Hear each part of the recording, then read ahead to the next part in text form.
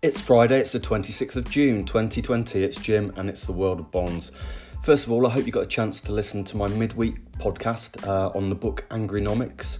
It's a great new book by Eric Lonergan and Mark Blythe about some of the rise of populism, the anger in modern society and the economic solutions to some of those issues, which include borrowing at negative interest rates and investing in infrastructure, which doesn't sound like a bad idea to me.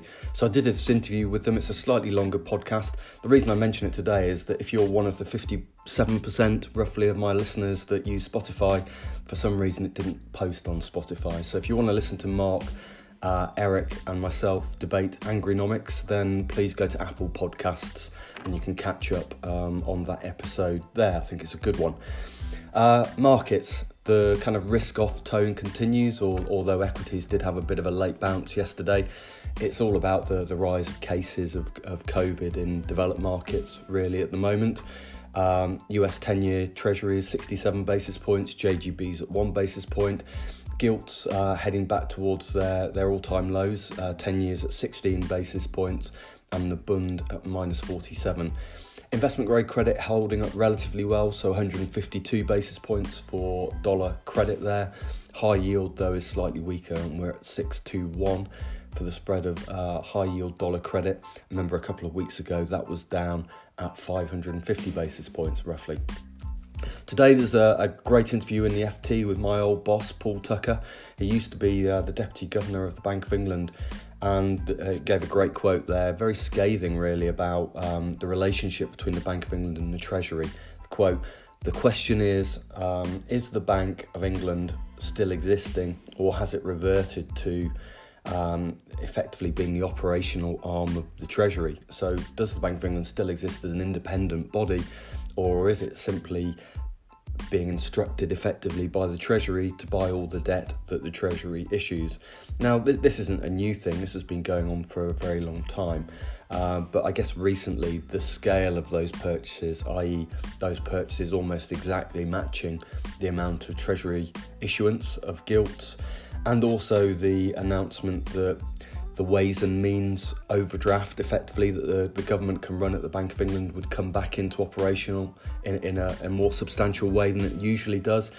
Both of those things together make Mr. Tucker a bit nervous about the independence of the Bank of England. And, you know, this is one of the playbooks of debt reduction post-war. It's about financial repression. It's about Bank of England independence becoming lessened and central banks becoming an instrument of treasuries.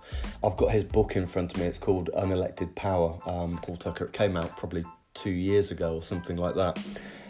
It's a very long book and it's very technical in many ways. But the thrust of his book is that following the global financial crisis, central banks became the third great pillar of unelected powers alongside the judiciary and the military. So central bank power is huge now, and he warned that central banks have become what he calls overmighty citizens. So if you want to get the full details of that interview, it's in the FT today, and his book is called Unelected Power, warning that central bank independence is very much under threat and they're becoming really the financing arms of treasuries. The second and final thing I want to talk to you about today is ESG.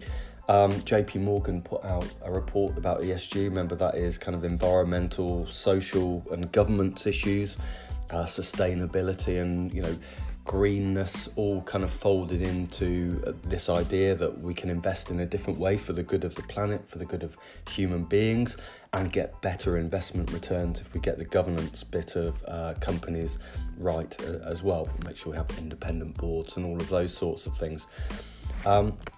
JP Morgan in a note a couple of days ago said the common belief amongst investors is that despite the global economic recession and COVID, sustainable investment strategies have been building on past strength and delivering above market returns.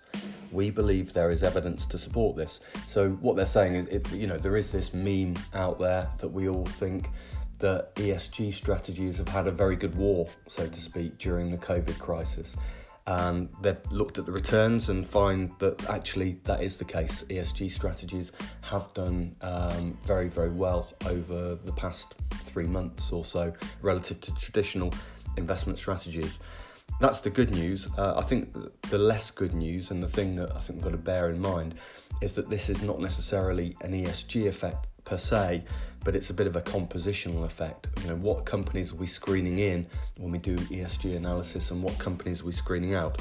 So if you were to look at a long tech, short energy basket of shares, which is what JP Morgan did, the returns are remarkably similar. So effectively, when you screen for ESG, you're screening in tech companies, partly because they have far smaller workforces. They don't have battles with trade unions. They don't have dirty, smelly factories and safety issues around their workers in the same way as steel or coal or commodities would do. So tech companies get screened in. They have fewer employees, so they score more highly on the kind of social aspect.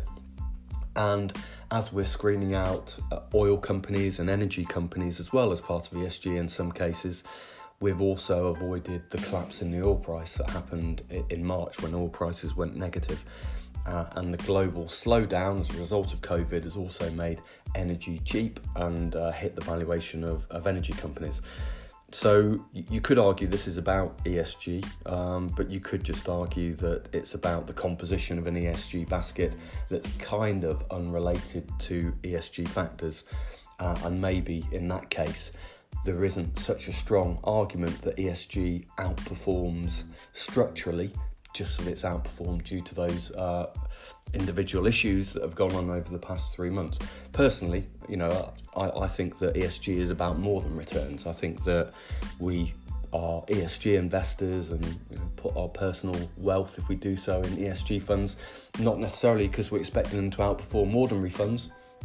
It'd be nice if they did, but we're doing it because we want to do the right thing around global warming, around social factors, etc.